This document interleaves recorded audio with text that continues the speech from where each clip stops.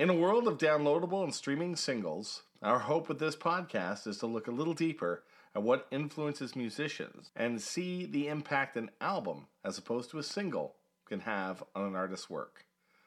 We're your hosts, Dave and Tom, and this is The Sound Effect. Audio on the track.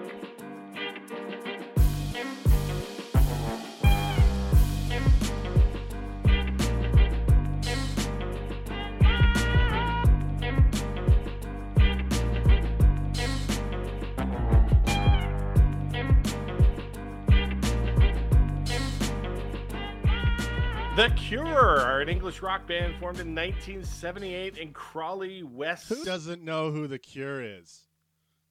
Good point.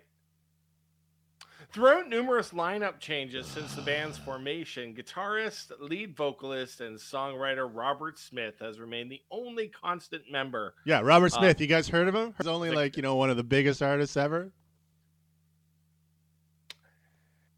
And their bass player, Simon Gallup, has also been present for most of the career, except for 3 years there in the band's history. It's like saying, who's Bon Jovi? Seriously, okay. Come on. Okay, point taken. Yes, point taken. We are today talking about The Cure, one of the biggest bands, probably, if not in...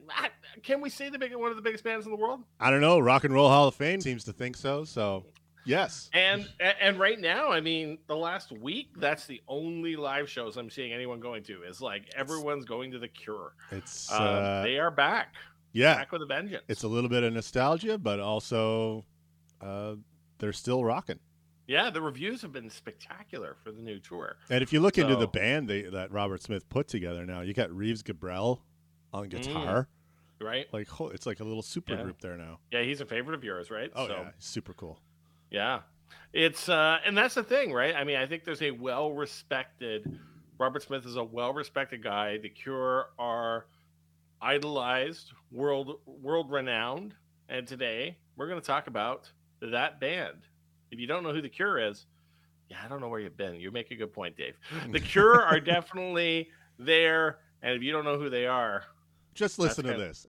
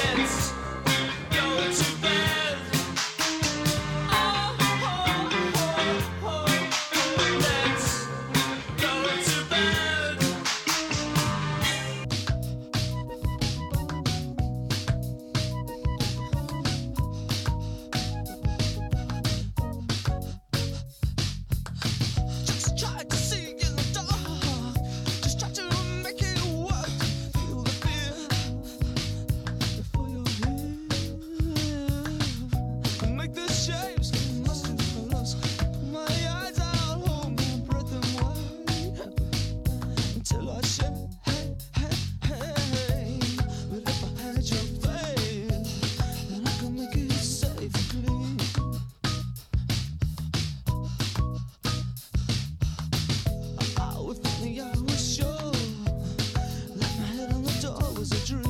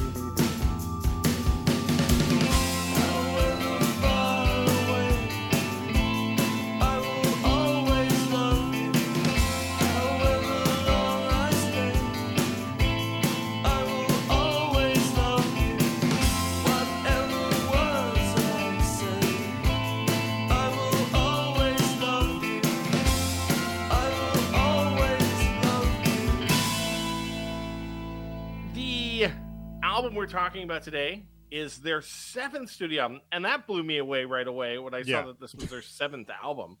Kiss Me, Kiss Me, Kiss Me. Released May 26th, 1987. And that didn't so much surprise me because they're a band who, if I were to name sort of 5 bands that encapsulated my high school experience, like a band that for my high school years were there and people listened to and people identified with, that it was The Cure. So the 1987 part didn't shock me. It was the fact that this was their 7th album. Yeah. That blew my mind. And then I realized later on that their sort of mid-80s singles collection, greatest hits, whatever you want to call it, came out before this album. Staring at the Sea. Yeah, Staring at the Sea, which almost made my list of that greatest hits episode we did. I love that record. Yeah, I had no idea. Yeah, it comes right in that there's a sweet spot there where, they had Head on the Door, which is, I'm going to say, that's when they, to pardon the pun, but knocked on the door of worldwide fame. Yeah, mainstream success. Yeah, mainstream success. And then this one, Kiss Me, Kiss Me, Kiss Me. And then, of course, Disintegration is the album after this, which just was a monster, right? So you're catching them in their, you're catching Robert Smith in probably his most creative. The band at their as far as the lineup goes, probably their classic lineup.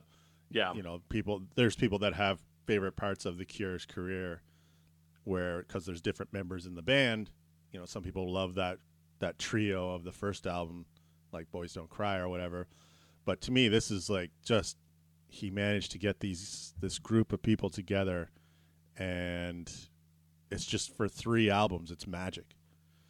Yeah, and this is the last album with poor old Thompson, the keyboard player, where they switch over after this album and get to that harder synth sound that I think is going to come along with the next record, right? Of course, for those of you who are maybe not as into your Cure, they, of course, this is the album that's going to break them on the American, really help stabilize them in the American mainstream. It goes in the top 40, achieves platinum certification, and a number of big hits off this record. Co-produced by David M. Allen, who had done the Human League, Depeche Mode, and I think you really hear kind of his stamp on a lot of this record. Received mixed reviews from critics at the time, but like you said, it's sort of that classic album, 3 classic album lineup now. And don't forget, this is right in the middle of hair metal. True. Right? Yep. Like the fact that this exists at all is nothing. Like these 3 albums exist at all, and the fact they have this is their 7th album, like this, it's nothing short of a miracle that this band just boiled up from the underground, and you know there were so many bands. Like when Disintegration hit, that was just part of the tide that was on its way. Right? Soundgarden was coming out, Alice in Chains, like the Harder Seattle, Depeche Mode. Yeah. Oh, yeah. Depeche Mode getting a little darker, a little more. And I remember when, like, being introduced to The Cure by the people that introduced me, was like, this was scary. These guys are really artsy, and they wear dark clothes, and like it's the caricature of the Cure fan, right? Yep. But for a while there, it was real. This was what these people dressed. This is what they dressed like, and they just idolized this guy. Yeah, and it is an interesting time too. Like you said, we're in the sort of midst of hair metal. We're also at like the height of 80s pop music. I mean, to think about the Tina Turner episode we did a few weeks ago. You've got David Bowie becoming a pop star. You've got Michael Jackson. You've got all of that happening around this time. And you kind of have, I'm not going to say the death of new wave, but certainly the downturn of new wave. Well, right? new wave had become top 40. Right, exactly. Everything where like 5 years earlier, a band like ABC or something would have been new wave, but now they're top 40 pop, and they've just tweaked that sound. So there's just really nothing there. Yep. Yeah. So I think they're sort of still the vanguards trying to sort of stay the course and stay kind of trying to be edgy and kind of post-punky. But at the same time, if you listen to those first couple of albums, then listen to this, there's certainly a push to gain some of that pop sensibility. Oh, there's a bigger sound too. Right, 100%. Right, more. They've gone from a trio to, 5-piece, and they're just trying to fill out. He's just trying to fill out that sound, and it is Robert's band. Like it's Robert. It really is. So he calls the shots, and this album. It's a long album, but listening to it, I broke it up into like kind of 2 halves. So I would listen to the first half, kind of get up to like something like "Kiss Me, Kiss Me, Kiss Me," and then kind of repeat. And then for the last couple of weeks, I've just been kind of starting just around "Hey You" and going on from there. And it's almost like it could be 2 or 3 different albums. Right. And it's and like you said, I mean, this is coming at a time where the reviewers don't know how to what to make of the band at this point. Like I said, it goes from not great reviews to great reviews. Fans tend to put it there as an essential album. And still to this day, we talk about it as one of those quintessential records of The Cure. And it's the let's be honest, it's the album that I think really kind of makes them who they are and really kind of puts them in that pop echelon at this point.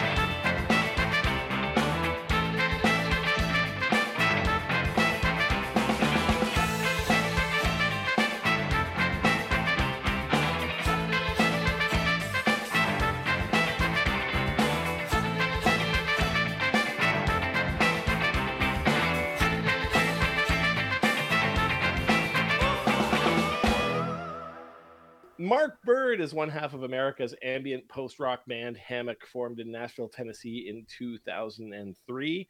The band consists of composers and instrumentalists Marc and Andrew Thompson, Marc Byrd and Andrew Thompson. Hammock's music is characterized by its ethereal, atmospheric soundscapes, lush melodies, emotional depth. Over the years, Hammock's music has been featured in various films, television shows, documentaries, and commercials. Captivating soundscapes that kind of blend ambient music, post-rock. And their latest album, Love in the Void, is their loudest album to date. We're honored to be joined by Marc Byrd. Thanks for joining us. Woo-hoo. Thanks, guys. Thanks for having me. You're our first U.S. guest. Really? We've ever had on our show. Yeah, we've had Australians, lots of Canadians, but never had an American guest. We're really excited to have you on the show. I'm sorry about that. No, you're going to start the ball rolling for us. Hopefully, That's hopefully. it. Yeah, you're going to get things rolling. That's right. Before we get to the album we're talking about today, what other bands and sounds have influenced your sound over what is now a relatively long career in the music industry? What other artists have shaped the music that you make, which I think we can safely say is, not stuff we're hearing on radio all the time. It's not like, so how do you enter into that domain of music? What type of music did influence, you guys in those early years? And I guess even through till now. Well, I mean, I think that, when I was, around 17, 18 years old, I started, experimenting with effects, mainly like ethereal type delays and things, and I got the nickname Marc because I had so many delays on it, and so that's a witty nickname, man. That's a great nickname. Yeah. And so I would say that, like, for us, the guitar players that are really big for us are probably like, well, of course, Robert Smith, but Marty Wilson Piper and Peter Koppes from the Church. Johnny Marr from the Smiths. I would say even David Gilmour for the kind of ethereal thing. The layering aspect, where we kind of do our layering thing, is definitely comes from a Lindsey Buckingham, closely listening to how he layers guitars. And then, of course, Brian Eno, which is just, the name you drop whenever you're doing this type of music. But, I guess I went through a period where I began to listen to, like around the time the whole grunge thing happened, I was into bands like Curve, Ride, Slow Dive, of course, My Bloody Valentine, Chapter House, and bands that just had this, and I found out Alan Moulder had a lot to do with shaping that sound. Swerve Driver was huge. Great band. And so anything that had like a non-traditional approach to the guitar, that kind of was like trying to take it further. That's something that we've always been drawn to. And then, later on it would be something like Sigur Rós, which, we did a show for Yancey, and at the time his partner Alex, when we performed Maybe They Will Sing for Us Tomorrow for the after party that they were having for their art exhibit. And when we came back from Nashville, we ended up making an album out of that, out of the music we made just for them, and so, but Sigur Rós was big. Mogwai, liked them a lot. But I'll be honest with you, like when we got tagged post-rock, just to be completely thoroughly honest, I didn't know what that meant. I didn't even know what that was. And the other people I got to say is Nick McCabe from the Verve, the early stuff from the Verve, and who else? Let's see.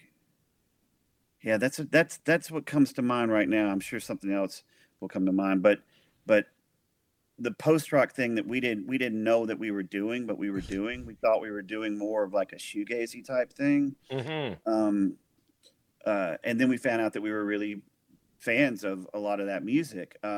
Another one I would say that was pretty big for me was Billy Corgan from the Smashing Pumpkins. I like just, I mean, for me, Siamese Dream, I think, is just one of the most thought out guitar layered albums out there. And so, yeah, that would probably sum it up.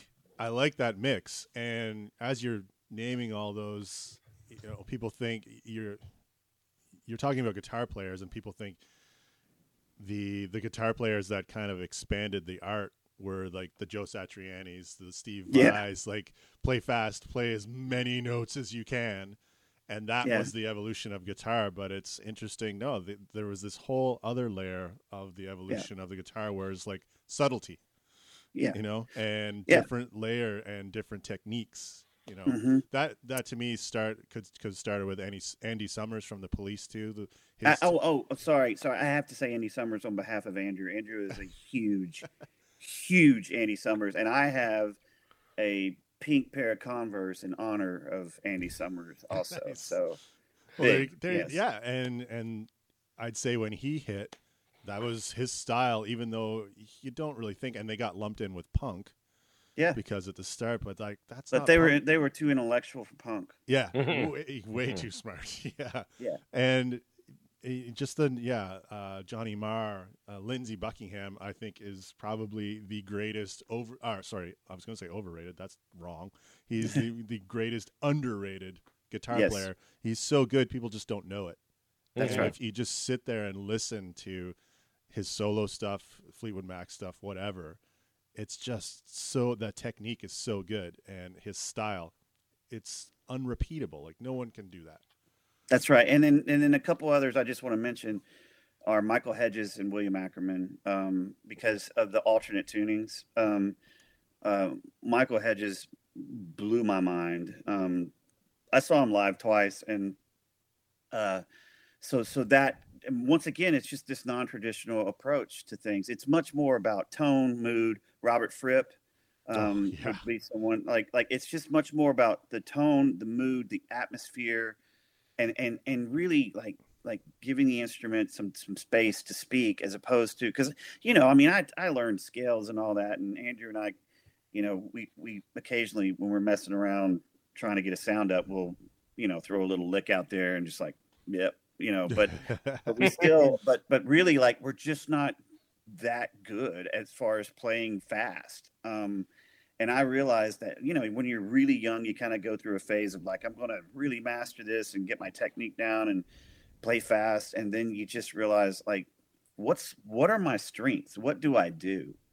And at a early age, people were asking for some music that I was doing in my bedroom, just to accompany them, like when they're going out and, I say, misbehaving as teenagers, to gaze at the stars and enjoy some kind of chemical intake, so that's kind of like what really set me on the course of always in the back of my mind thinking about wanting to do music with space,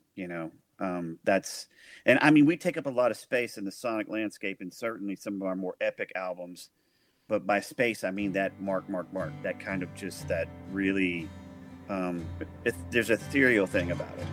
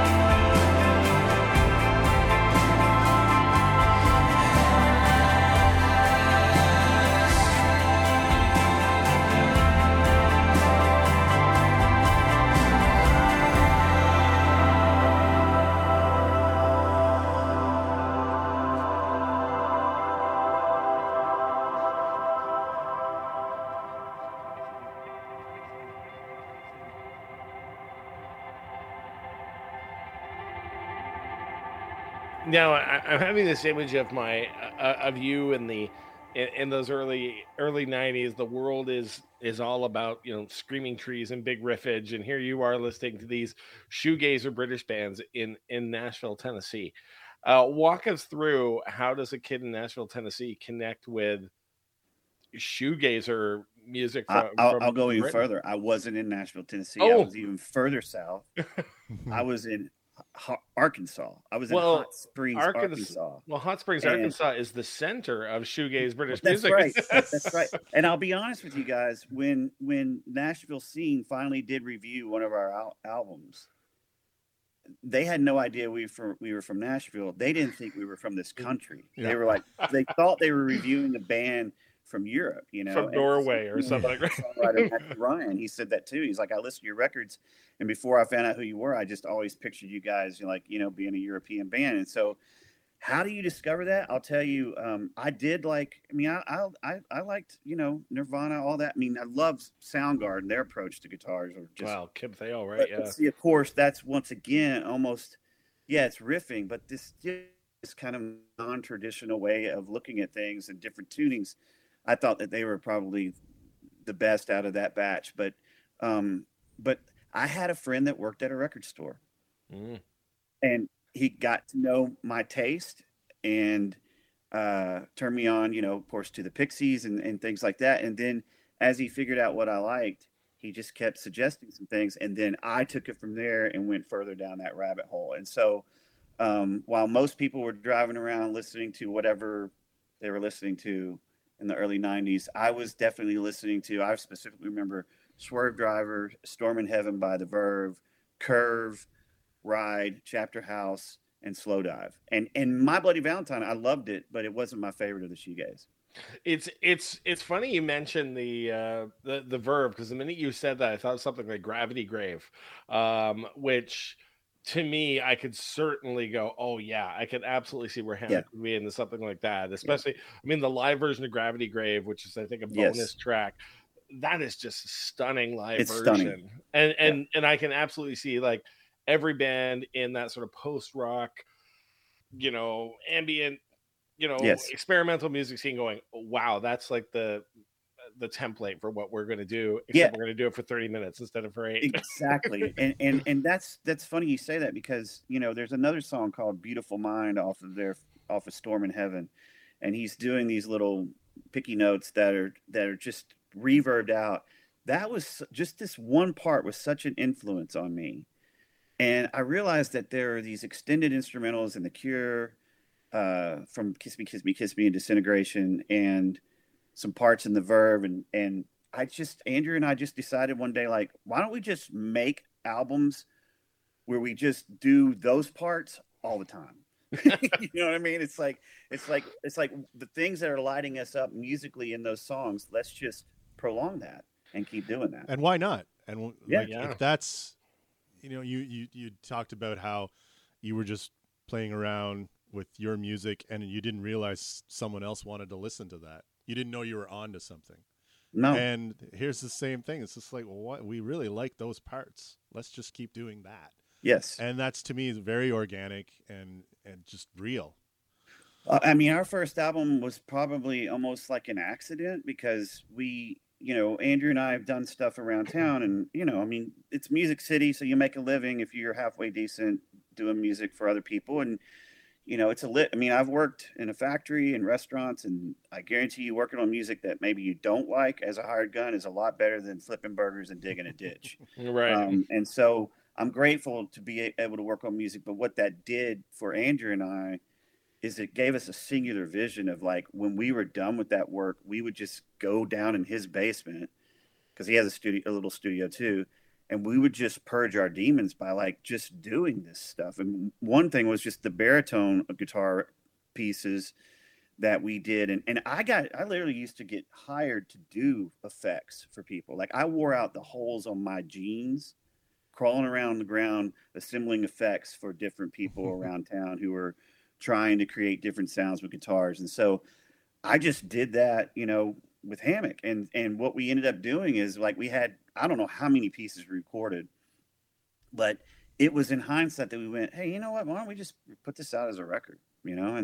And that's what we did. And yeah, I mean, it just kind of, this is before streaming and all of that. It just kind of took off. I won't say took off. It's been a slow burn, but it stood out. I'll say that. Before we get to the record, you brought up that interesting point about playing a small part and just kind of, yeah, that's it. Let's just get into that. Way back, there's a great, two great artists who I think you'd like from Canada called Sunsetter and Zune. And we had both of them on the show, and both of them talked about that very essence with their music. And Zune talked about the hypnotic element to music, and particularly in making what he calls experimental music, is that because of his First Nation background, he talked about like the First Nation drum beat being very like hypnotic, but he said that's the same with guitar, and he's a huge My Bloody Valentine fan, and talked about that idea of the hypnotic state you kind of get into when you're listening to music like this. And I guess that's what you're trying to get to as well with those little absolutely parts, right? Absolutely. And you'll hear when we get into the Kiss Me, Kiss Me, Kiss Me album that that hypnotic part. I went through a phase of my life. I'm not condoning what I did, okay, when we start talking about it, but I went through a phase of my life where I was, let's just say, out of this world for a while. Yeah, I think I've always been like chasing that kind of, I mean, the funny thing is about this music, you guys, is that like people think it has this, they say it's otherworldly or whatever, you know? But the most common thing we get from people all the time, I mean, we get tons of messages from folks that say basically, I was driving to work. I've been driving the same route for 5 years. I put your music on and I noticed a tree that I've been driving by for 5 years because it slowed them down enough and put this in this kind of, I call it like a contemplative kind of state where it's like, it almost heightens your focus to notice things that are hiding in plain sight, you know? And so I don't want to get too much like this serves a utilitarian purpose of wellness and health, you know, but the truth is that it can allow you to almost focus more on the world you're living in that you've been missing. And because it's so focused, it feels like it's ethereal, you know? We just had Stuart Chatwood on last episode, and he went on about the therapeutic properties of music. Yes. And he's investigated that a lot. Worked with doctors and different artists, particularly ambient music too. Yeah, absolutely. So I can totally see what you're saying there. Well, we were asked to do some music for some psychedelic treatment that they're using, that they're doing now, and that's still on our agenda to do. The artist that we have signed to our label, Slow Meadow, did it, and it's really crazy because they can like take these, you know, stems that you're sending them, and they can, based on what's happening in the therapy session, they can turn up parts of it and turn down parts of it, you know, and create these ebbs and flows and peaks and valleys depending on what might be coming up from the patient. Like if it's a severe trauma that they're remembering, they'll kind of soothe the music back, and if they kind of are in a space where they're reflecting, they'll make it a little more intense. It's very involved to get it right so you can put it on their format, but I think it's beautiful that people are discovering that music has this kind of healing property. I think my biggest fear with that being that it's all streaming now is that so many people are making playlist music strictly for playlist, you know, and they think that just tinkling on a piano and putting a reverb pedal on it is like, oh yeah, you know, like that's art. Exactly. It's not art. And I get it. Now, if you want it to be strictly just to serve a utilitarian purpose, cool. But like when we started Hammock, there was no playlist. And honestly, we weren't even thinking that we were going to ever make anything of this. We just were doing it. Like you said, the word you used, organic, it's truly was an organic thing of like, well, we just accidentally put together a whole record, you know? So let's talk about a record here. Okay. That's the reason we've had you on here. And in a couple of days, you're going to see them live. Yes. Let's talk about, we've had a span in the last couple of months on our show of 80s music. So this is perfectly in theme with everything else. What is it about the Cure's "Kiss Me, Kiss Me, Kiss Me" that made it the record of like? Because you're obviously a guy who has this huge swath of music. What was about this record that stood out for you as this is the album I got to talk about? I struggle with this, guys. Like what I was going to talk about, because Most people do. Disintegration is like more of the, like when you think of like of album like Departure songs that we did, that's more of like the approach that we did. Kiss Me, Kiss Me, Kiss Me is almost like a schizophrenic type record. It's all over the place, Yeah. you know. Mhm, very much totally. so. But what did it for me is that I'm even going further south now. I'm going to my hometown, El Dorado, Arkansas. And I'm talking like if you're a kid who likes poetry and weird music and psychedelics, you feel like a weird person living in El Dorado, Arkansas. Really, El Dorado, Arkansas, not known for that. And here's the deal: we don't say El Dorado, we say El Dorado because the gold we dealt in was black gold, oil. That's what it was. So yeah. you can't say El Dorado, the Oh, true got it. city of gold. It's El Dorado, the city of black gold. See, so just letting you know. Okay, There we go. That's good. great for when I get If there. I was you're ever about in to- El Dorado, I was you about want to say book it a- right because you might get beat up. I was about to book a plane because the way you were building that up, I'm like, oh my god, this place sounds amazing. Oh wait, no, if you're a poet and into drugs, you don't want to go there. I got the hell out of there when I turned 18. I'm like, well, I'm gone. Bye. I got to get out. So anyway, back to Kiss Me, Kiss Me, Kiss Me. Let me just say. All right. All right. So I'm going to name drop, but I was talking to Greg Dooley the other day from Afghan Wigs, and we were talking about how we're both big fans of the church and how he's worked with Steve Kilby and I've worked with Steve Kilby, and I'm really good friends with the drummer, and he was saying how he accidentally wrote the foreword to Steve Kilby's autobiography by telling him not to write about his childhood, and the forward is don't write about your childhood. Nobody wants to hear about that. And then Kilby starts his chapter with, I was born, da, da, da, da. And he goes into this story about him as a little boy. So anyway, we were talking about how like we were such fans of the church. But man, the thing is for me is that I told him, I said, the one guy I've just never run into, never got to meet is Robert Smith. And I'm a huge fan. And I have always been that. But when I discovered The Cure, it was like so different. And so, I mean, being in El Dorado, Arkansas, it was so, it was like an interruption in my life. There's a before and after. Okay. So there's before The Cure and after The Cure. And I would say also around that time, Starfish came out by the church. And as a matter of fact, when I was living with my grandmother, I remember on a video show that Under the Milky Way and Just Like Heaven got played at the same time, you know, so Kiss Me, Kiss Me, Kiss Me. I got it later, like a few months after it came out.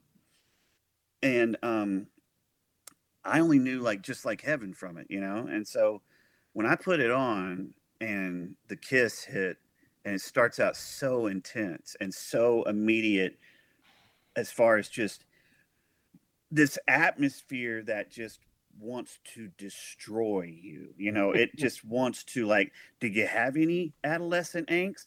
Well, get ready.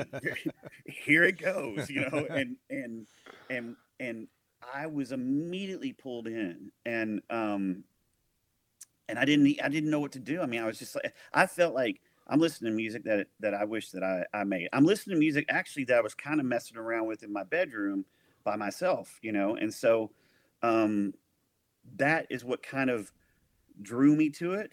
And then the next song came on and it was completely different. I didn't know what to think about it. But as I sat with that record, I can honestly say that that's a record that being a double album, I spent so much time with it.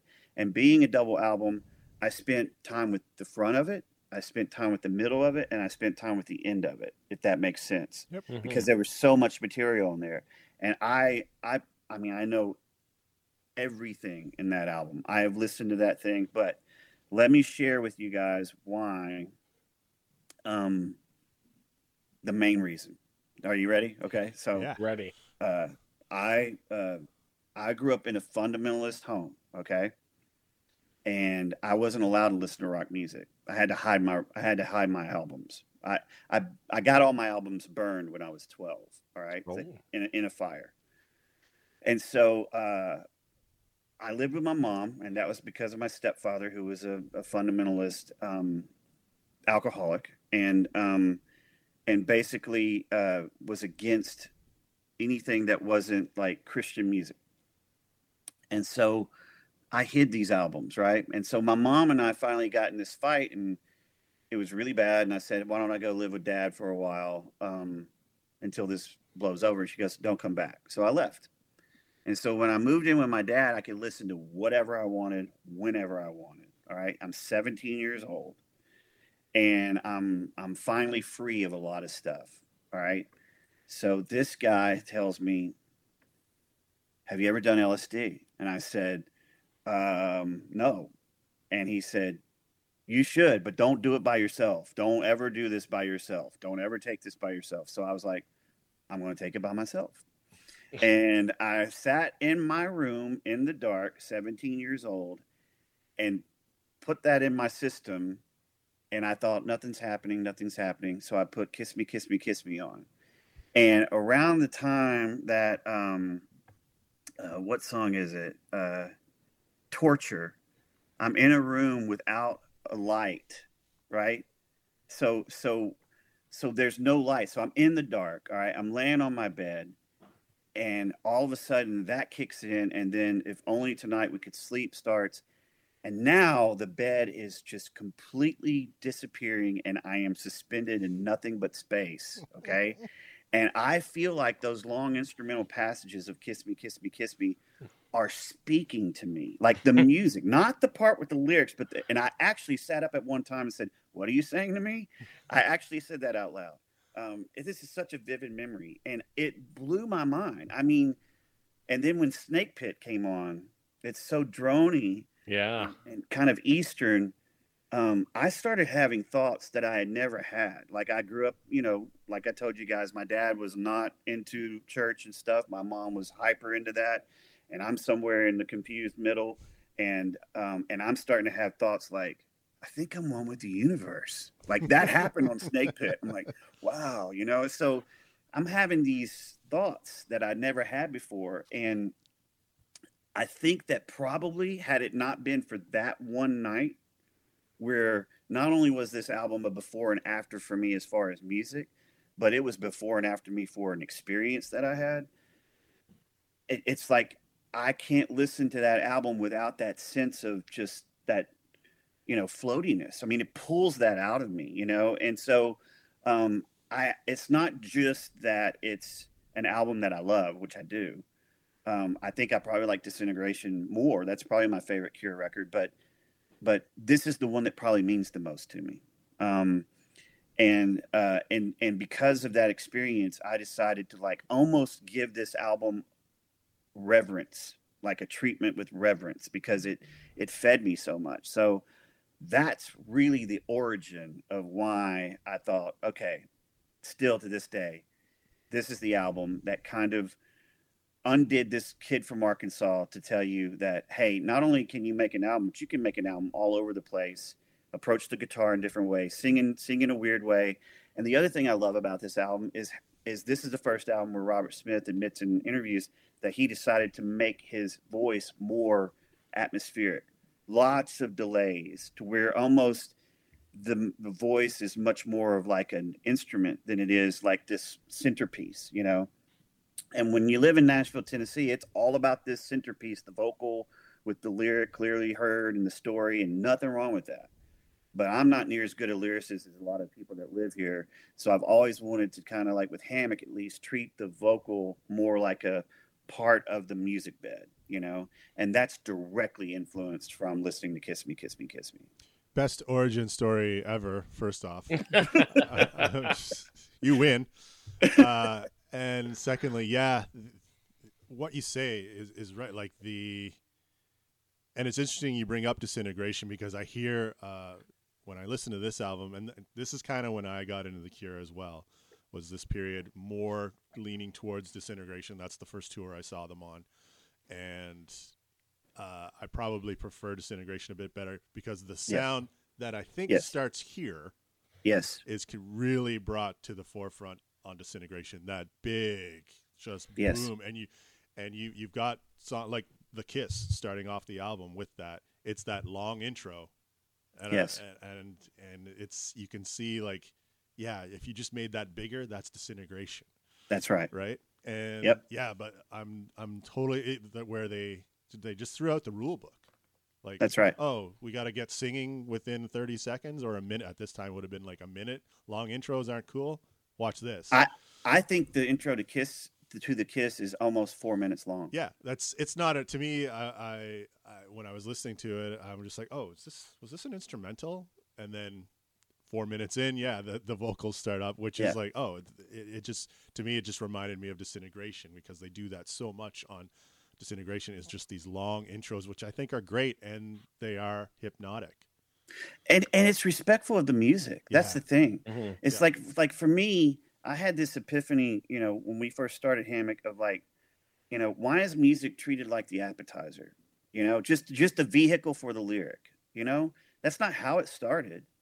It was music. It was just sound waves, and these organized sound waves can be done in a way that whenever they hit you, it can literally make your chest hurt or give you a lump in your throat. And that, to me, is just most mysterious still to this day, of how, and music is probably the most immediate of art forms, because you can literally just step into a room where it's playing and you're immediately surrounded by it. And you don't even really have to sit and think about whether you like a song if it immediately grabs you. Unlike sitting in front of a painting, where you have to kind of enter into the world, and especially if it's abstract, or enter into a poem where you have to read it, or enter into a film. You can't get it. You can't immediately pick up on a film just after 30 seconds, With the song, boom, right there, And so to me, I think that this album is really the place where I realized just music really, really matters. It's as much a part of pop music as the vocal and the lyric, if you do it right, if you pay the respect to it. And so, and the other thing I think too is that it's so scattered as far as moods. It goes really up, and it has different sonic treatments. That when we decided to do just an ambient album, minimal, like Maybe They Will Sing, coming off of Raising Your Voice, Trying to Stop an Echo, which is more of guitars, I was like, well, who cares, man? And then when we decided to put a choir and do more of an orchestral type of thing after Departure Songs, which was a big guitar record, it's all because I just thought, you know what? Robert Smith did that on one album, all over the place, So who cares? If we're going to stay self-released like we do, because we've been offered deals, why not continue to use that to do whatever you want to do? Well, and people have to be used to that now. To me, that's endearing. It's like, oh, the next song isn't like this. Yes. It's not just like the album is a piece, like this album didn't sound like that album. No, this song doesn't sound like the next song. To me, that was what was interesting about radio, especially like quote unquote alternative radio back in the day, college radio, university radio. You could get away with putting a Cure song next to an Iron Maiden song, and it would be fine. And speaking of that, those are two bands that were big in my life in my teenage years.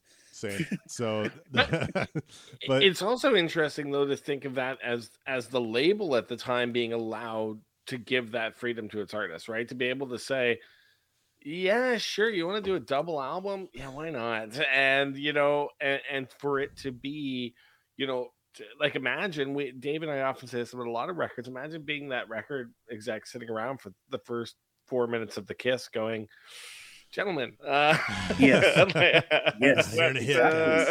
exactly. We spent a lot of money on this record. Yes. Are we getting something? And then finally getting like, Why Can't I Be You? Going, okay, there we go. All right, we got a hit, boy. And that's the other reason that I love this album, because Why Can't I Be You drew this dancing thing out of me. I remember being in a place where people were dancing.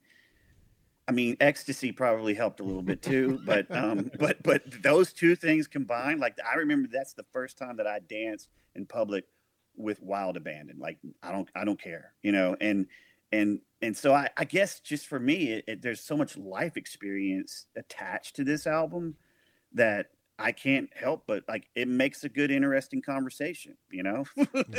Yeah. Well, I couldn't help but think when you said your album pick, the first thing that kind of popped into my head was, and you're absolutely right, this album, the musicianship on it. But what was odd to me is that you picked an artist who is, if I go around and ask 100 people about The Cure, the one thing that they can identify in The Cure is Robert Smith, the lyricist, the centerpiece of that band, the only guy who's been with every single one of these albums, right?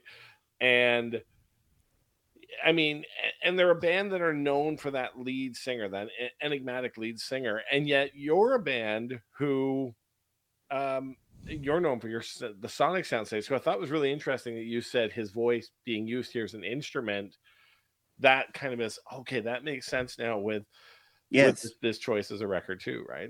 Yeah, I mean, I just think that if you took the vocal out of Disintegration, it would still be an amazing record. Mm-hmm. That's the thing about, you know, and there's pieces on like If Only Tonight We Could Sleep, that I guarantee if you took his vocal away, it still is just this mesmerizing piece of music that will stand up on its own. And really when you, at least for me, when I've listened to him Robert Smith talk about how he did Kiss Me and Disintegration, he kind of keeps his lyrics and things like that to himself until he gets almost a full kind of sonic palette to work with, so that when he goes in to sing the lyric, it's only 3 to 5 passes at most, so that it's a performance, right? And I know guys that like sing it when they're working on the record, and then they're singing it again as the record's getting developed, and they sing it again, and then whenever it comes time to finally do the vocal, there's like this kind of robotic nature to it that instead of responding to the new palette, they're still thinking about the way they sang it on the old one. And it doesn't kind of ride the music the way it's supposed to. And I think that if you're going to be in a band like The Cure, where sonics are so important, it's as if the vocal serves the music rather than the music serving the vocal. Yeah. That's what I love about it. Yeah. And I think this is 7 albums in for them now at this point, right? They've learned some stuff. And this is that period. I'd say with Head on the Door, Kiss Me, Kiss Me, Kiss Me, and Disintegration, like this is that period where they could just do no wrong. But Smith, you know, there had been musician changes in the band. He'd got this lineup, like drumming wise, I think these 3 albums are just perfection. Absolutely. That's where it really, like the drumming it went to another level for sure. Totally. And you know, the thing about it is like they did this album. Also, what I love about it is I found it out this, I guess, pretty early, is that they recorded at kind of a winery, like a vineyard, you know, like it wasn't a standard big studio. And I've made records both ways, but like, when I moved to Nashville, the big thing was recording a record in a home, you know? And I mean, literally I've slept in a studio for 3 months on a blue air mattress, you know, working on a record for someone, and it was in a home, you know, and that's what you did. And there's something about having the freedom of camping out and just immersing yourself in that world without the interruptions of going home. And even with Love in the Void, our most recent record, after the pandemic, Andrew and like, let's get out of our spaces, go into a real studio, live with humans, and just work 18 hours a day, you know, and just do it like we used to do when we were younger guys, you know. And I think there's another thing I think that's interesting is Pornography was made when Robert Smith was 19, you know. Disintegration was made when he was, you know, 29. And there's these periods of like, it felt to me like he kind of was, it's almost like the reason it's almost feels reckless is because he's like, I got to get all this stuff out because I'm about to turn 30 and my life's going to end, you know? And he really thought that way. I've thought that way. I mean, I think we all have like, oh my God, you know, and life keeps happening and we make up these imaginary marks in our life of like, well, it's probably going to be all over at this point, so I better do what I can. And I kind of think it's endearing to think that every time you go in to make a record, it could be your last one, because it does something. There's this desperation to it that it's like you really got to get what's in you out and get it right, because this could be it, you know. And that was a period in the 80s and later 70s where a musician, an artist, was given the time. Yeah, you want to take 6 months in the studio? We'll pay for that. It better pay off, but we'll pay for it.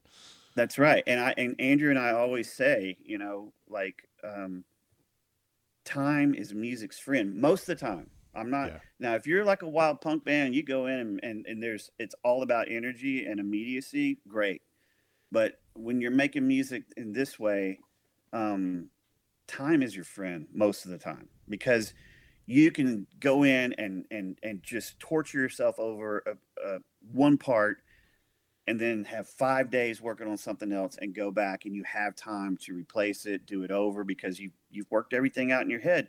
If you don't allow yourself to have that time, you'll end up settling, you know, for certain things. And the other thing about this record is that the B-sides are freaking amazing. Like Snow and Summer, Sugar Girl, Japanese Dream, Breathe, Japanese Dream and Breathe. Those are the two standouts for me. A Chain of Flowers, To the Sky. Phenomenal. They're all great. You know, I mean, he was on fire at this time. Like doing a double album and then all these B-sides too that weren't even showing up on the album. Like he probably could have done a 4-album set, right? Like that's right. That's prolific. Right. That's prolific. That's right. And then the other one, you know, I mean, a lot of things stand out in this record. But as far as beauty, like 1,000 Hours, I just think is a gorgeous song. The synths on that song are amazing. And the vocal is big. And then there's this guitar that comes in right before the vocal quits. That is just so, I love it when something comes in right at the end, because it leaves you wanting more, you know. Like the Stones doing that on their fade outs, they'll add some extra thing. You're like, whoa, you know, and you lean into it to hear it. I love it when that happens. But the other one I think that stands out to me, because I was in my adolescence when I discovered this album, and some people think it's cheesy, and it is to a certain extent, is the last song on the record, Fight. Once again, you guys know the backstory now, that I had been asked to leave my mom's house and to move in with my dad. And my stepfather was not a great guy. And so that song was such a keep going, but at the same time, you know, make your own way, fight, you know, and man, when you hear it at 17 years old, and you got all that stuff going on around you and your family, you know, and you feel not only in your family, but like in that hometown where I was, it was like, man, just hang on, you know, because you're going to have your life if you get out and go escape all of this. And so that song always felt like somewhat of a lifeline for me, you know. And once again, his vocal is gigantic on that. So it's interesting you say that, because that's always been sort of the shot fired against Robert Smith, right? Is it's depressing, it's dark, it's moody, but yet here you are saying that was actually what made it for you such an important record at the time. Absolutely. And I also think that, I mean, they've done studies that when you're sad, you listen to sad music, you know, it actually it benefits you, you know, to do that. And it spoke to a generation of people trying to figure things out. Like, for sure. If you weren't in the cool kids growing up in the 80s, like you just didn't. You thought you were alone. There was no social media. There was nothing. There wasn't the internet. You just thought you were the only person out there. But then you found this album and like, no, there's this guy and he's saying things I think. And I don't know if you saw when they were inducted in the Rock and Roll Hall of Fame. Trent Reznor's opening speech. It was the mid-'80s, and just being able to tune into college radio made my head explode with limitless possibilities. This was my baptism into the world of alternative and underground music. The sounds that informed what Nine Inch Nails would eventually become. And one of the most important aspects of being swept away by this tidal wave of new music was getting to hear The Cure for the first time.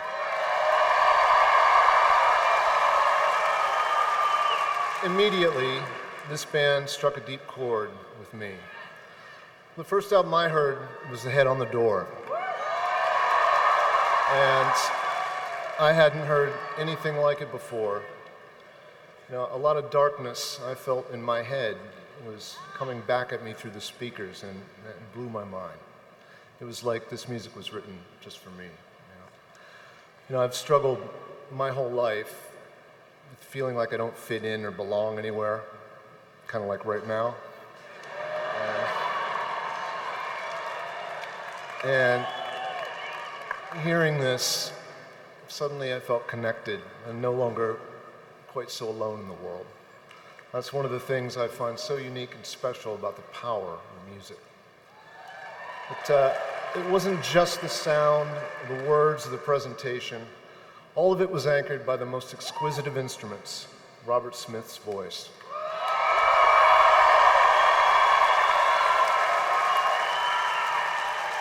That voice, capable of such a range of emotion, from expression, from rage, sorrow, and despair, to beauty, frailty, and joy. It might sound naive, but until I heard The Head on the Door, I just didn't realize it was possible to write about such difficult and profound ideas, but do it in the context of accessible songs that might even get played on the radio, challenging norms from the inside. Another huge inspiration for me. Like, he just said it all. He spoke for a generation of kids. It's beautiful. Yeah, it was amazing, and that's all there is to it. He just spoke. Robert managed to speak for a generation of kids and people who just thought they were alone. And the other thing too is just his singular focus of just, it's almost like Robert Smith occupies his own universe. You know, like that's just like when you think about The Cure, you're thinking like, I mean, really.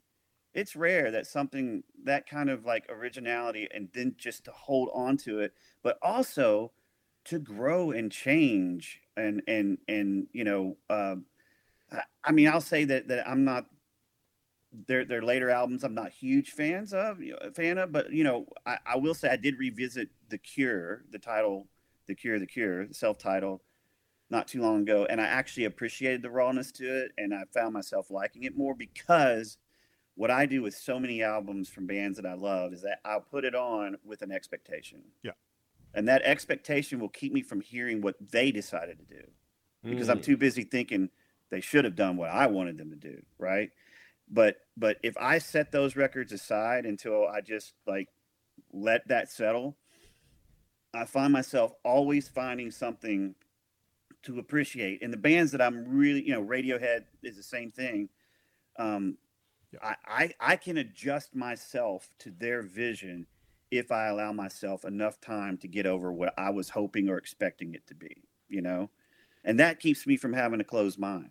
Well, you can't, for bands like Radiohead, The Cure, a lot of those underground bands from the 80s, you couldn't expect the album next to be like that. The last one, right? You had to go in with an open mind, and you were rewarded for it. And I'm sure they also lost fans too. Oh yeah, right? Like they probably lost fans from like Pornography when Head on the Door came out, and it was a big change. Musicians, well, Kiss Me with Just Like Heaven. So many people were saying, I think they've sold out. Yeah. And I'm like, have you heard the Kiss? Well, yeah, listen to the rest of the album, right? Like that's just one song, but you'd know that they would lose some fans, but the ones that stuck with them and stayed with them for the next whatever many albums, those are the fans, those are the super fans, and they're still getting something from this. And I also think that there is an awareness that you play the game to a certain extent, so that you can keep playing the game you want, right?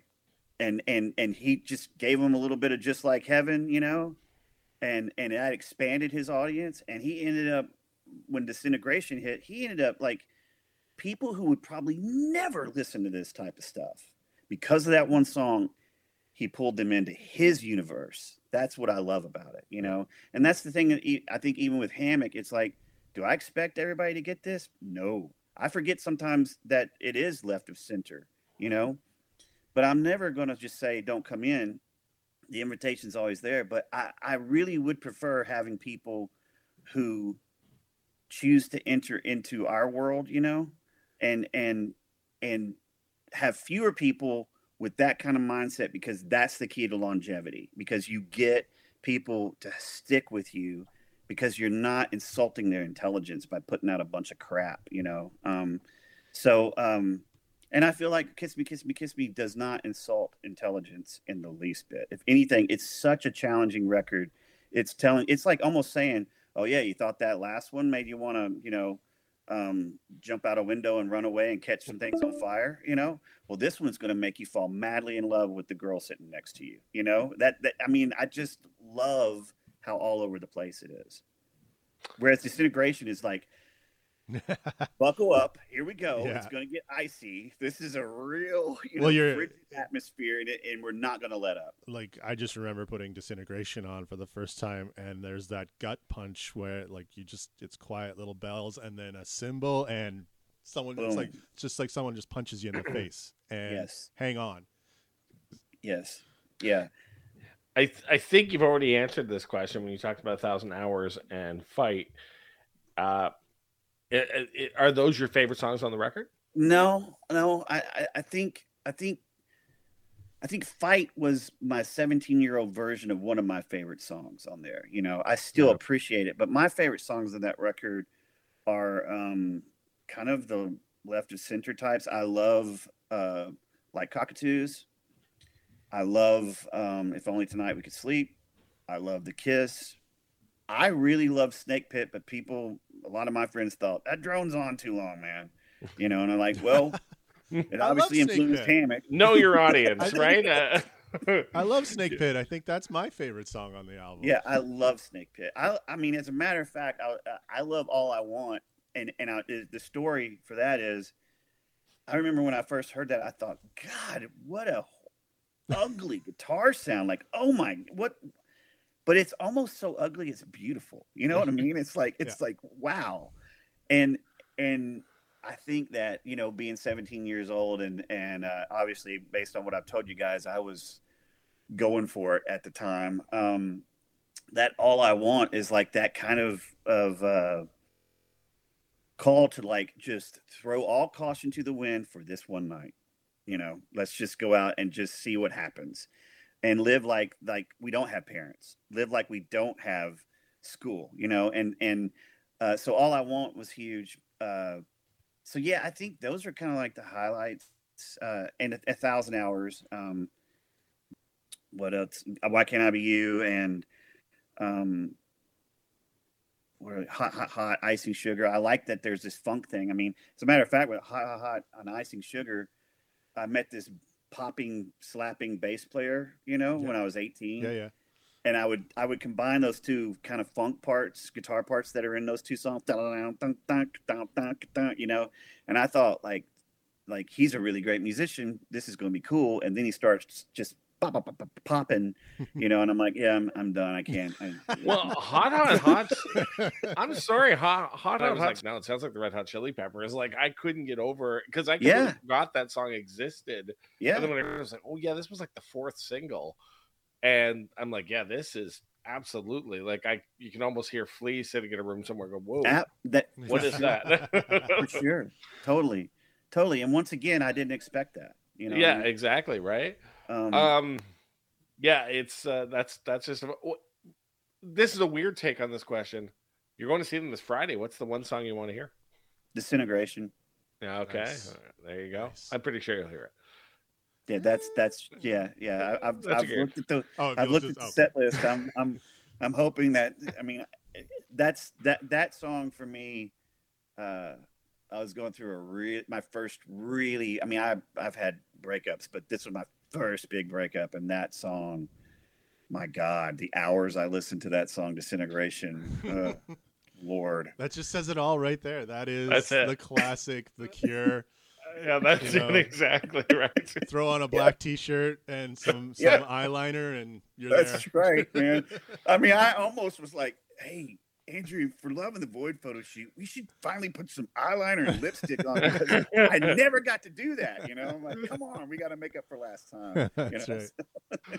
I have one weird question for you. As a guitar guy, and one of my favorite covers ever is Dinosaur Jr.'s version of Just Like Heaven. I wondered if you know it, and is it a travesty or is it?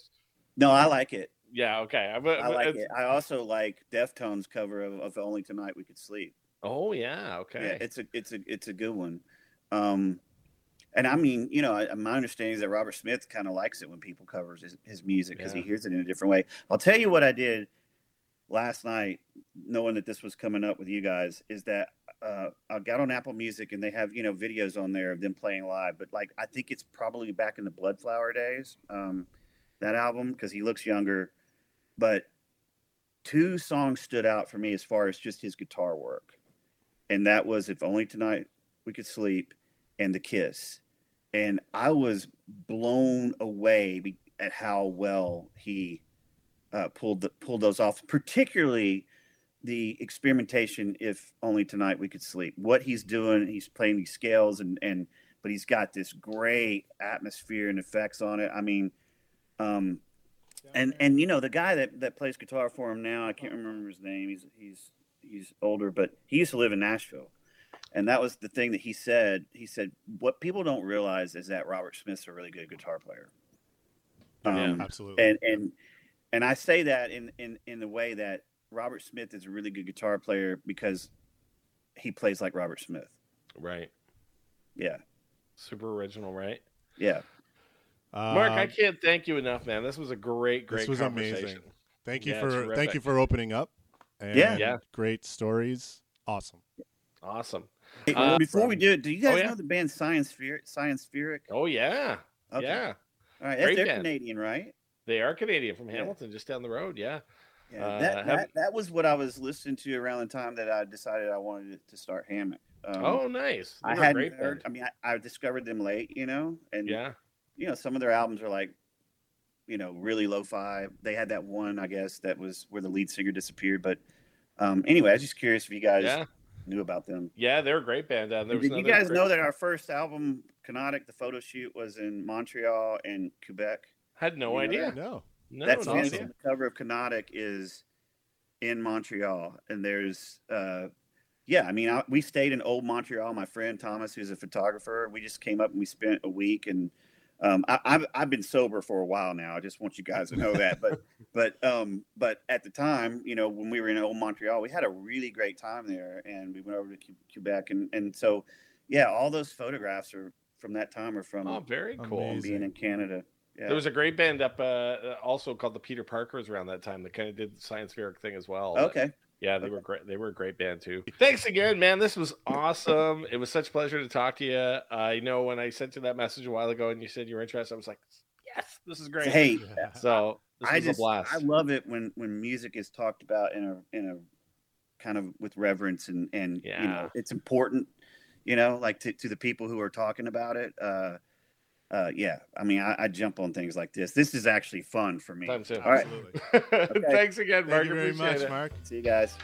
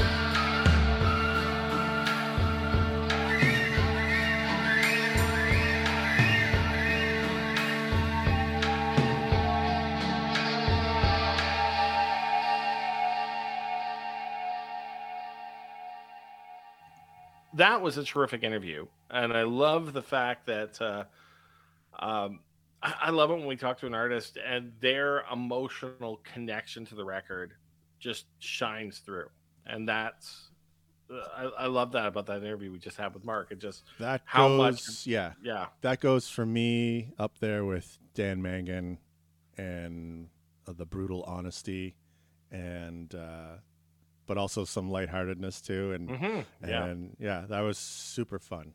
And again, apologies, Marc, we had to cut you off. I could have talked to him for another hour. It would have been exactly. amazing. It is interesting though that the emotional connections he put to this record, Yep. and I feel for me that's one of the things that the Cure fans are rabid. You know, they are fans, they're connected, and you know what? I mean, if you think about even what's happened in the last couple of months with Ticketmaster and Robert Smith coming to the defense of Cure fans and saying they deserve money back. I mean, there's a great respect between him and his fans and him. And I think that's really, I think that really came through in that interview there, that mutual respect for one another. I'm also intrigued by something he talked about with being the music taking him into this kind of otherworldly place. And I've heard that from other Cure fans before as well, where it grounds them. It's almost like they're talking in a spiritual sense. And for me, I'll be honest, I never got that from the Cure because I wasn't one of the rabid Cure fans. And that goes back, I'll be perfectly honest, it's an ignorant comment on my part, but it goes back to high school where, you know, 1987, when I go into high school, I'm picking my groups to be part of, picking my music I'm going to listen to. Your tribe. You're picking your tribe. And my tribe, yeah, if you will. And that's when the Cure fans for me were, whoa, what's going on there? A little intense. And yeah. Well, it's because they're all, if you're a Cure fan in 1985, 86, 87, you're probably a Smiths fan. Yep. There's a little you probably got a little Joy Division in New Order in there too. Yeah. So you were listening to the best music, to be perfectly honest. Seriously, but at the time that was a lot. Yeah, that's right. That's right. And I think when all the pop culture that was being fed to us was shiny, happy people and that pop sensibility of the world around us and smiling and just taking on, and then seeing that side of things, there was almost like a, whoa, I didn't want to associate with that. Right. So I, for years, was very much kind of like, nah, it's not my thing. It's not my thing. It's not my thing. Until years ago, I can't even remember how I got Staring at the Sea in my CD collection, but I was like, man, this record is great. And I started to suddenly realize they're one of those bands that if I could go back and talk to young Tom, I would smack him on the side of the head and go, no, trust me, go listen. Because I didn't really get it at the time, but in retrospect, I really get it now. Yeah. And I mean, now as a 40-year-old man trying to like listen to that music and bring ourselves into this ethereal plane or whatever, I just can't. It doesn't have the same effect as it would have when I was 17 or something like that. Just good memories to me. Like I've only seen the Cure once, and it was on the Disintegration tour, and just. Yeah, it was an incredible show, and it blew me away. And yeah, it was just like I said earlier. It's just those 3 albums for me. After that, I kind of lost the plot with the Cure. They went a little too poppy there for a little while, disappeared, came back, disappeared. So, but yeah, there's just something about these 3 albums for me, and the people I met at the time that were Cure fans that introduced me to this. And yeah, and it was all in high school, right? So it's and it just takes you back. This is pre-internet, and these people, you couldn't find a place, like we said earlier during chatting with Marc, and we talked about the Rock and Roll Hall of Fame induction with Trent Reznor giving the speech, and it's like, that could have been any Cure fan I went to school with. Saying those things, because that's just the way it was. It was so impassioned. You couldn't find. There was no MySpace. Even there was no internet. There was nothing. There was nowhere else out there. So you had to search this music out, and you found it, and it just spoke to you. if you were that Yeah. kid who felt you had no friends and everyone just thought you were weird, listening to The Cure probably didn't help much, but but there was just something that helped get you through, like most music. Yeah. Yeah. It just helps you get through your day until you realize until things just get better. It's also, one of the things I've respected over the last, 10, 15, whatever many years that I've started to listen to The Cure is also the wit and the sardonic wit of Robert Smith. Even when he was sort of waging sort of passive aggressive war with, say, Morrissey over the years, he would be like, I just don't I don't get this. It'd like be kind of snippish, but at the same time quite witty. I always just thought, man, this guy's funny. And I must admit, like I mentioned in our interview there, I asked our guest Mark there about his reaction to the Dinosaur Jr. version of Just Like Heaven. And I remember when I first heard that as a big Dinosaur Jr. fan, I was like, okay, why is Dinosaur Jr. covering The Cure? I didn't kind of, that connection never made sense to me. And then as I've started to listen to them more, I'm like, oh, that's why. There's so much here where you could see those early days of alternative rock that I just never took them for, because I don't think their singles really played up to that, right? But I think some of the deep cuts, particularly on this record, showed me, oh, that's where that was coming from. That's where that love was coming from. Yeah, and I would say on Kiss Me, Kiss Me, Kiss Me, I was going through it just before we kind of got together, and there wasn't a song on here where like, ugh, that was terrible. To me, right? there's like they were all good, and then there was the really good ones. Okay. It just like I said, it's a long album, which is usually not my favorite, but for some reason, everything just clocked in perfectly, and you'd be waiting for the next one. Like I said, I went for the back half, so you got One More Time, Like Cockatoos, Icing Sugar with that incredible drum lead into the song by Boris Williams is just so much fun to listen to. Perfect Girl, and it starts off with great too, like the Kiss, Catch, If Only Tonight We Could Sleep, like Why Can't I Be You, a classic.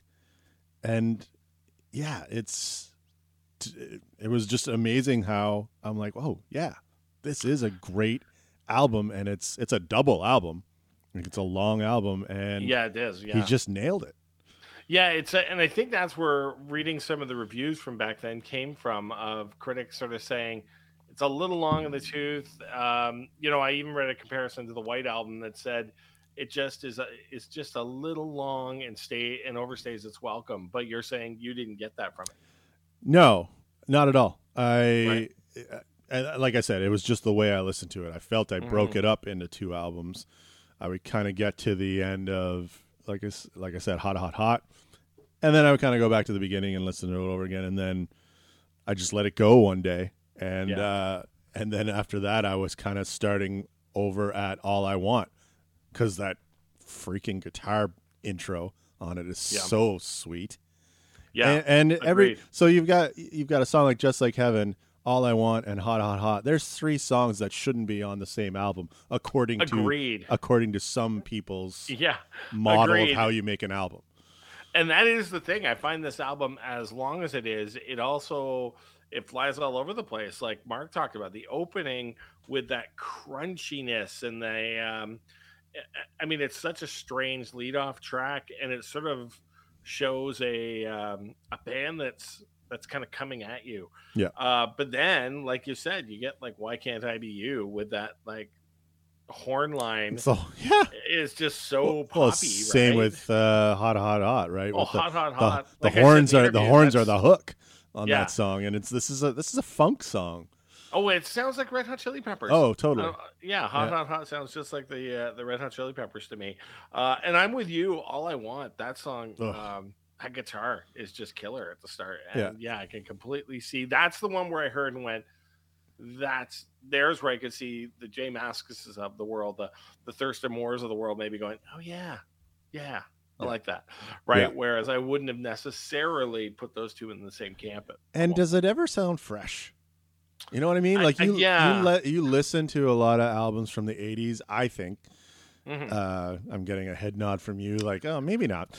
But No, you go ahead. I just have one thing I think I spoke to you about earlier, but go ahead. As I'm going through it, I'm like, it doesn't sound dated. Like if you told me this was maybe from the mid-'90s, I believe you. Yeah. But it seems to stand the test of time. That guitar riff is not that perfection that the top 40 hair metal bands were going through, that you listen to now. Like there isn't a good sounding quote unquote metal album out there in the 80s as far as I'm concerned.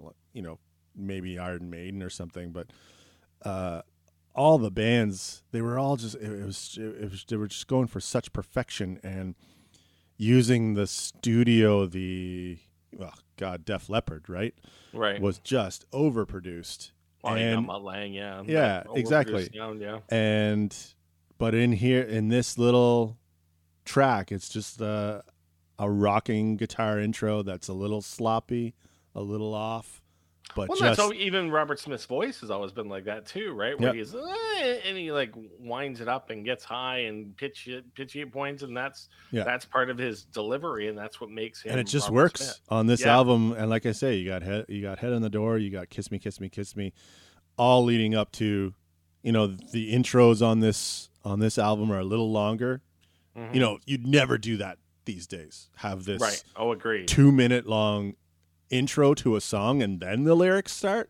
That's crazy. Certainly not for a big record company. A big record never happened. Yeah. And I believe this was just the precursor to Disintegration, where it's like, well, let's go. It's like he's just sitting there, man, I love the sound of this guitar, and I'm just going to keep playing it because it just sounds good. Okay, I guess I'll start singing. Which it makes sense to what Mark was talking about, right? And that's what he and Hammock are trying to do, right? Right. So is to get into that looping of the music. You can see how you were saying, Jamie, like how did Dinosaur Jr. get into this? But this is just one of those bands that everyone's into, but the music they make sounds nothing like it. Yeah. Yeah. Right? Like everyone was, you know, coming out of the late 70s, a lot of cool bands loved like Talking Heads loved the punk scene, but they weren't punk. Yeah, that's right. Pretenders, same thing. They found like the pop sensibility side of it and just went with it. But there was just that energy. There was something in that music that inspired them to go for it. Yeah, you talked about the sound of the record. I generally agree with you. I think it does sound very modern, and I think it could pass for a record today. My issue with one of the issues I have with The Cure over the years has been those albums, particularly Head in the Door and this one, come at a time when the answer in the studio to every question of how do we get this sound is keyboards. So it's like, hey, should we get a string ensemble? No, just do keyboards. Should we get a fiddle? No, just do keyboards. Like, so it's always keyboard. And that there's parts of this record where I'm still like, so is that trumpet or is that keyboard? I'm pretty sure it's trumpet. And there's parts in the record where I just find the keyboard is a little too, I don't know what the word is I'm looking for, but it seems to me that that's what they're going. It's so obvious it's not the instrument it's supposed to be, right? And that to me shows up a little bit here. And when it does, that's the one thing that frustrates me a little bit, is some of the keyboard sounds. And I went on when I said that to you in a chat.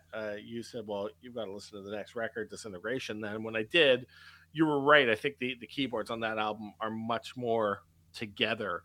And much more in sync with the sound they're going for, as opposed to just flip your Casio switch to whatever the instrument we want to have is and play it. Well, like you listen to Disintegration and the first song is Plain Song, where the keyboard synth just smacks you in the face.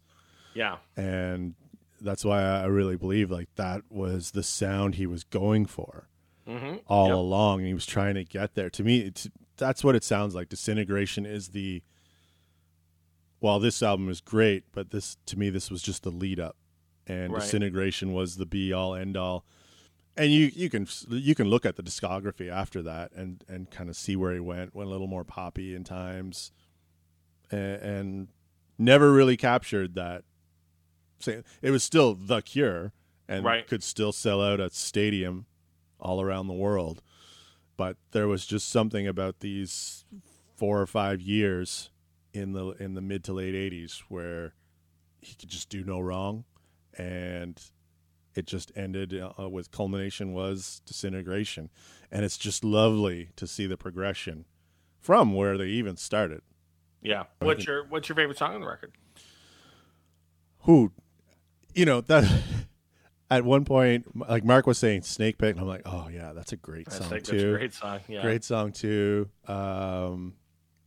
There's the classic, like Just Like Heaven's just pure joy. Isn't this such a great song? Yeah. Even today you hear it, you're just like, Well, we talked about it's such a simple song too, Yeah. like chord structure wise. Yeah. I mean, that's why every person with an acoustic guitar, it's got to be like, it's the new Smoke on the Water, right? Like everyone learns to play it in like 3 songs because it's so easy. But Yeah. it's such a beautiful song and such an interesting song. Yeah, every song has this moment where you're like, oh man, that's amazing. Yeah. Icing Sugar, like I was saying, Boris Williams, that fantastic drummer, love that drummer.